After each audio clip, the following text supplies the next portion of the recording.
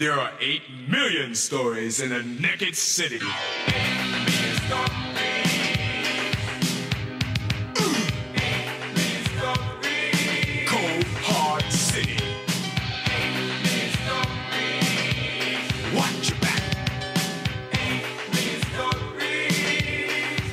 stories. So after the physical confrontation, I didn't know it because I stayed on the job for another 2 hours, but I had a broken leg and a broken ankle. Right? So as I said, I put my body on the line. I mean, to service people. So it's real with me. Right. But let me tell you about my brush with the NFL, and yeah, and it gets real. I ain't big enough to play in the NFL, so it's I'm dealing with somebody that used to play. Actually, he was a former professional football player. Played for a couple of teams. I ain't gonna mention the teams because I ain't gonna put him out there. Right. But as we discussed earlier, he had a lot of mental health issues, and football players are crazy. Well, you gotta be crazy to play football. You got to be. Mm-hmm. Right, because on once that level, again, on that level, you got to be crazy. You putting your body on the line, just like I did in human services. So now, you know how it goes, or if you don't, when you are on, psychotropic medications, when you don't take them regularly, you are now at an imbalance. Right. Almost worse of an imbalance before you got on them. Because especially if you just stop them cold turkey, you know what I mean? So even some they wean them off, and that's how you do it. Yeah, it can make your situation even worse. So now, this former NFL player, he was in a worse situation. He had stopped taking his medication, and I knew nothing about him until he came in. All I knew was this big dude. I mean, he was about 6'6" and probably at least 285 solid muscle, like he was playing football yesterday. But when I researched him and found out that, he was no longer in the NFL due to some things he did due to his mental status. He tried to kill himself, like I told you that. Right. And he had a scar from ear to ear under his neck. And I was like, wow. So when he first came in, as most people do, they don't say much. And he was kind of to himself. Mm-hmm. When he started getting comfortable and started talking, I asked him, like, what happened to your neck? And he told me the story that he was it was something like he was on the highway, got out of his car, and, police were coming, slit his own throat. But they, fortunately for him, they saved him. And, he was still alive to tell that story. But, of course, no longer in the NFL due to that and a lot of other things. Right. That's crazy. We were in a psych unit that was locked. It was actually the ICU of the ward. It was the last step before you go to, like, if you can't control yourself here, you go to the state hospital from here. So it was intense and it was real. By the time he came in, I was already in place. Like, this was now my space. You stepping into my kingdom. And I don't care how big you are, how aggressive you are, you on my set right now. So the first time we had a dust up, it was just me and him. Something was going awry. I think, big guy. He got into one of his bullying modes, and he was trying to bully one of the other clients. And I said, yo, my man, you can't do that. We don't do that here. You're going to have to take it to your room, like, chill out. Right. So he was sitting down. I'm a couple feet away from him. When I saw him put his hands down, like in an aggressive posture to stand up, I took 2 steps forward. So when he stood up, and even though I'm looking up at him, I'm right in his chest. So he looked at me, and like I said, this dude probably could have grabbed me and pulled my arm out my socket. But he looked at me, like, he put a smirk on his face. He said, man, you crazy. All right. So I said, I ain't crazy. I said, come on, man. I said, no. We don't even use that word here. He said, I go to my room. So he chilled out. Yeah. Next time. Go ahead. Ask the question. Tell me. I'm thinking maybe he really, you know what I'm saying? Him saying you crazy. Like, he must, in his head, probably thinking, like, he got to be crazy to step to me. Mm-hmm. Yeah, and I understand that because he knows how big he knows what he can do. Yeah. Yeah. And he like, what do he know that he's standing up to me? Like he must know some jujitsu or something. Yeah, maybe I do, maybe I don't. But you know what I mean? We'll He find out. just knew crazy. Correct. He thinking you must know something. You spend all this time around all these people. Exactly. And I held it down. Like I said, you on my set right now. Don't step into my kingdom and act like you the king. Yeah. So yeah. the next situation, it was I'm gonna say about a week later. And I wasn't even on a unit. I'm doing some extra time. I'm grinding. I'm on another unit. But they called me over there. Matter of fact, they ain't called me. Somebody pulled a psych alarm. And then one person from every unit, comes and sign up for us, or show of force. And hopefully the situation, because of the show of force, don't have to get physical. Sometimes it does. Right. So I get there and it's already a couple cats around them. He talking, and it was another boy that was about as big as him that worked for us. They about the same size. Okay. So he looked at him, right? And he said, you about the same size as me. We might as well wrestle. And the boy that was his size, no nonsense. He don't play no games. He looked at him. He said, I don't wrestle. Like, don't touch me. He said, I don't wrestle. Yeah. So when I walked over, by this time I already built a rapport with him. So I walk over and I call his name. I said, yo, like, what you doing? Right. He said, man, this is, he coming towards me like he trying to break the circle. Like, yo, man, this, that, and other. I said, all they want you to do is take your medication. He said, oh. He walked out the circle. I walked into the, to the nurse's station. He took his medication. Everybody was good. So after a couple weeks, your body starts to get back to its normalization. Like he's no longer at that mental or that, chemical imbalance, and he's becoming who he always was. Right. Cool as a fan. Like to the point where when I understood who he was and what his situation was, he was still getting a pension from the NFL. But his brother was the one that was controlling it. So he called his brother on the phone. He ordered pizzas for cash. You want some cigarettes? You want some tobacco? Like, he the man on the unit now, right? Okay. So, but even still, that's my unit. So it was times when I wasn't there and, he acted a little, I ain't gonna say act a fool, but, he get a little out of line. And then they tell me about it. I talk to him when I get there. Like, like he's under my care. But this is the facility. Right. But knowing that I had a rapport with him, it was appropriate for me to address him rather than somebody else, and he might go off.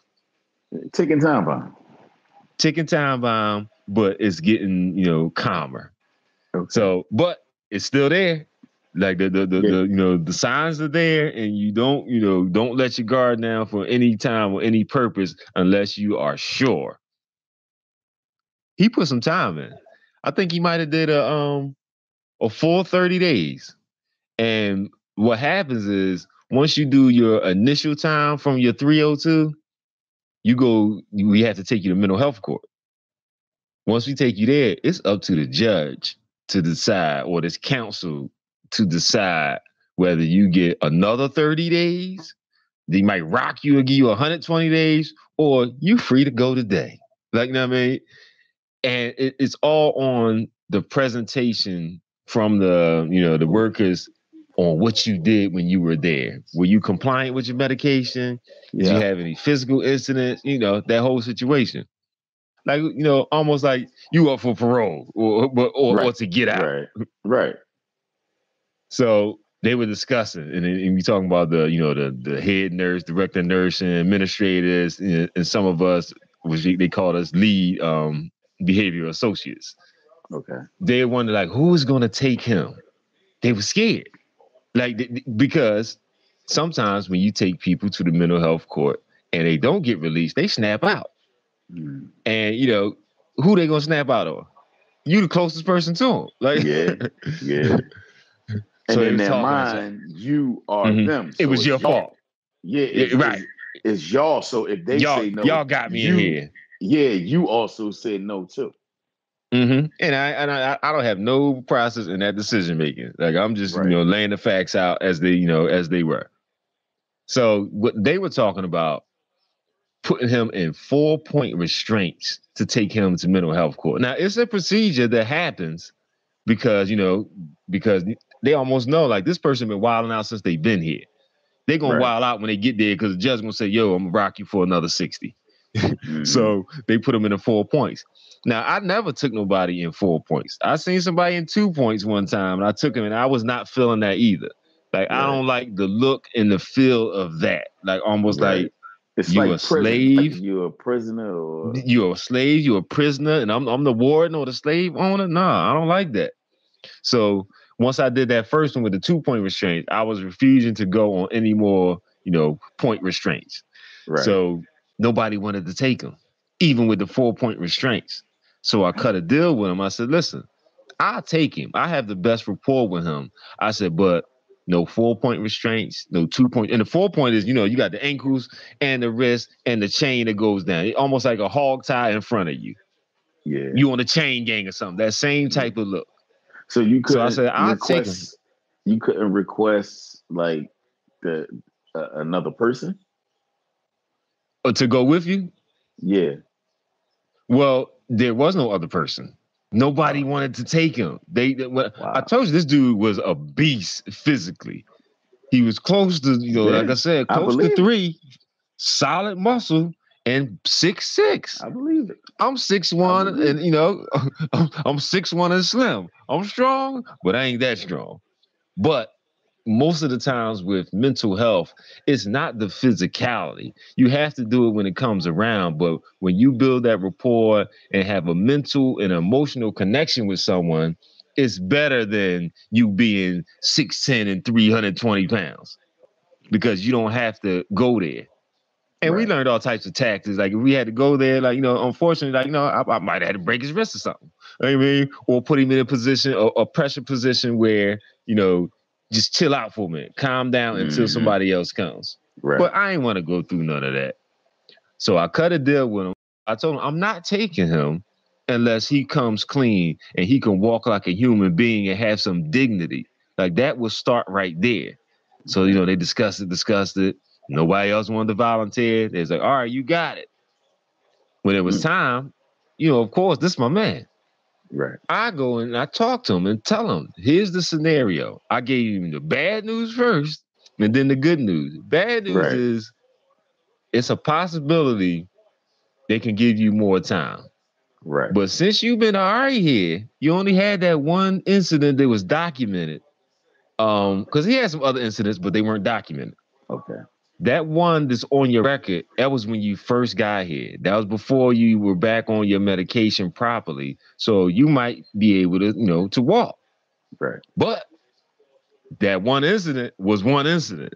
They might give you another 30 days because at the end of the day, you're a dollar sign to them.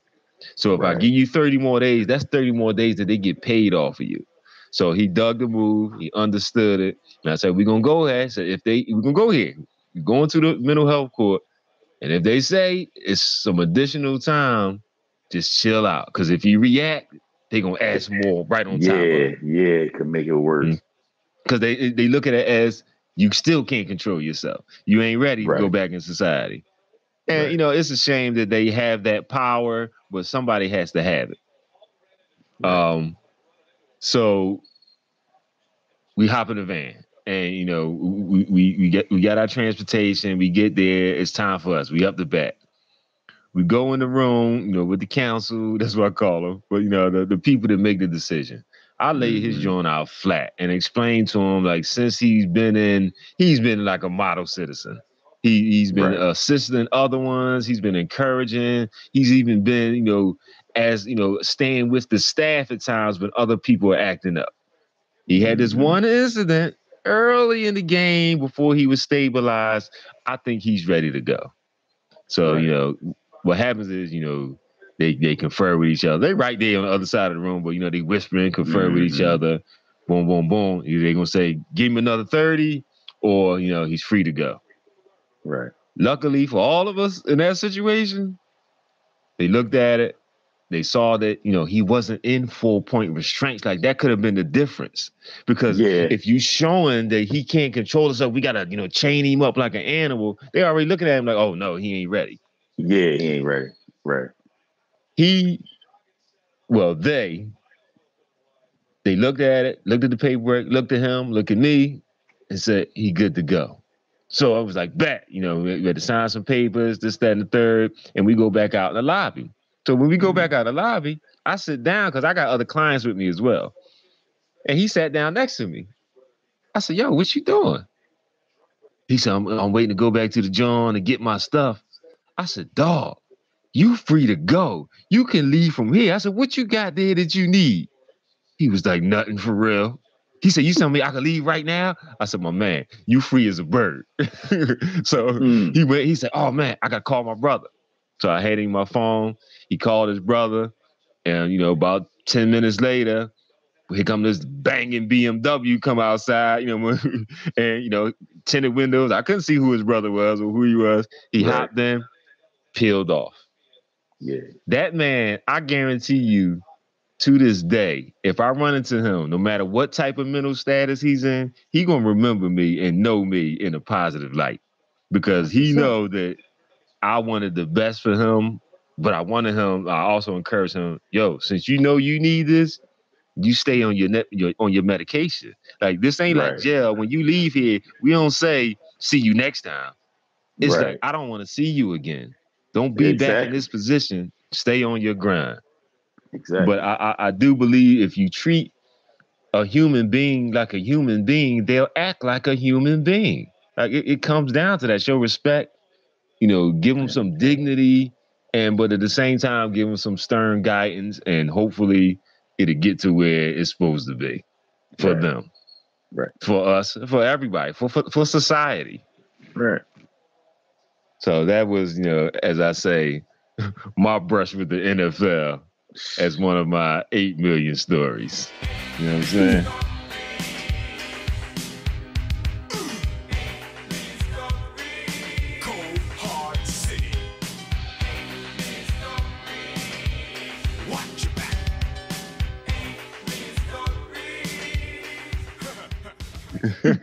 And it's real. It's real. Yeah, I can't make this stuff up. I can't make this stuff up.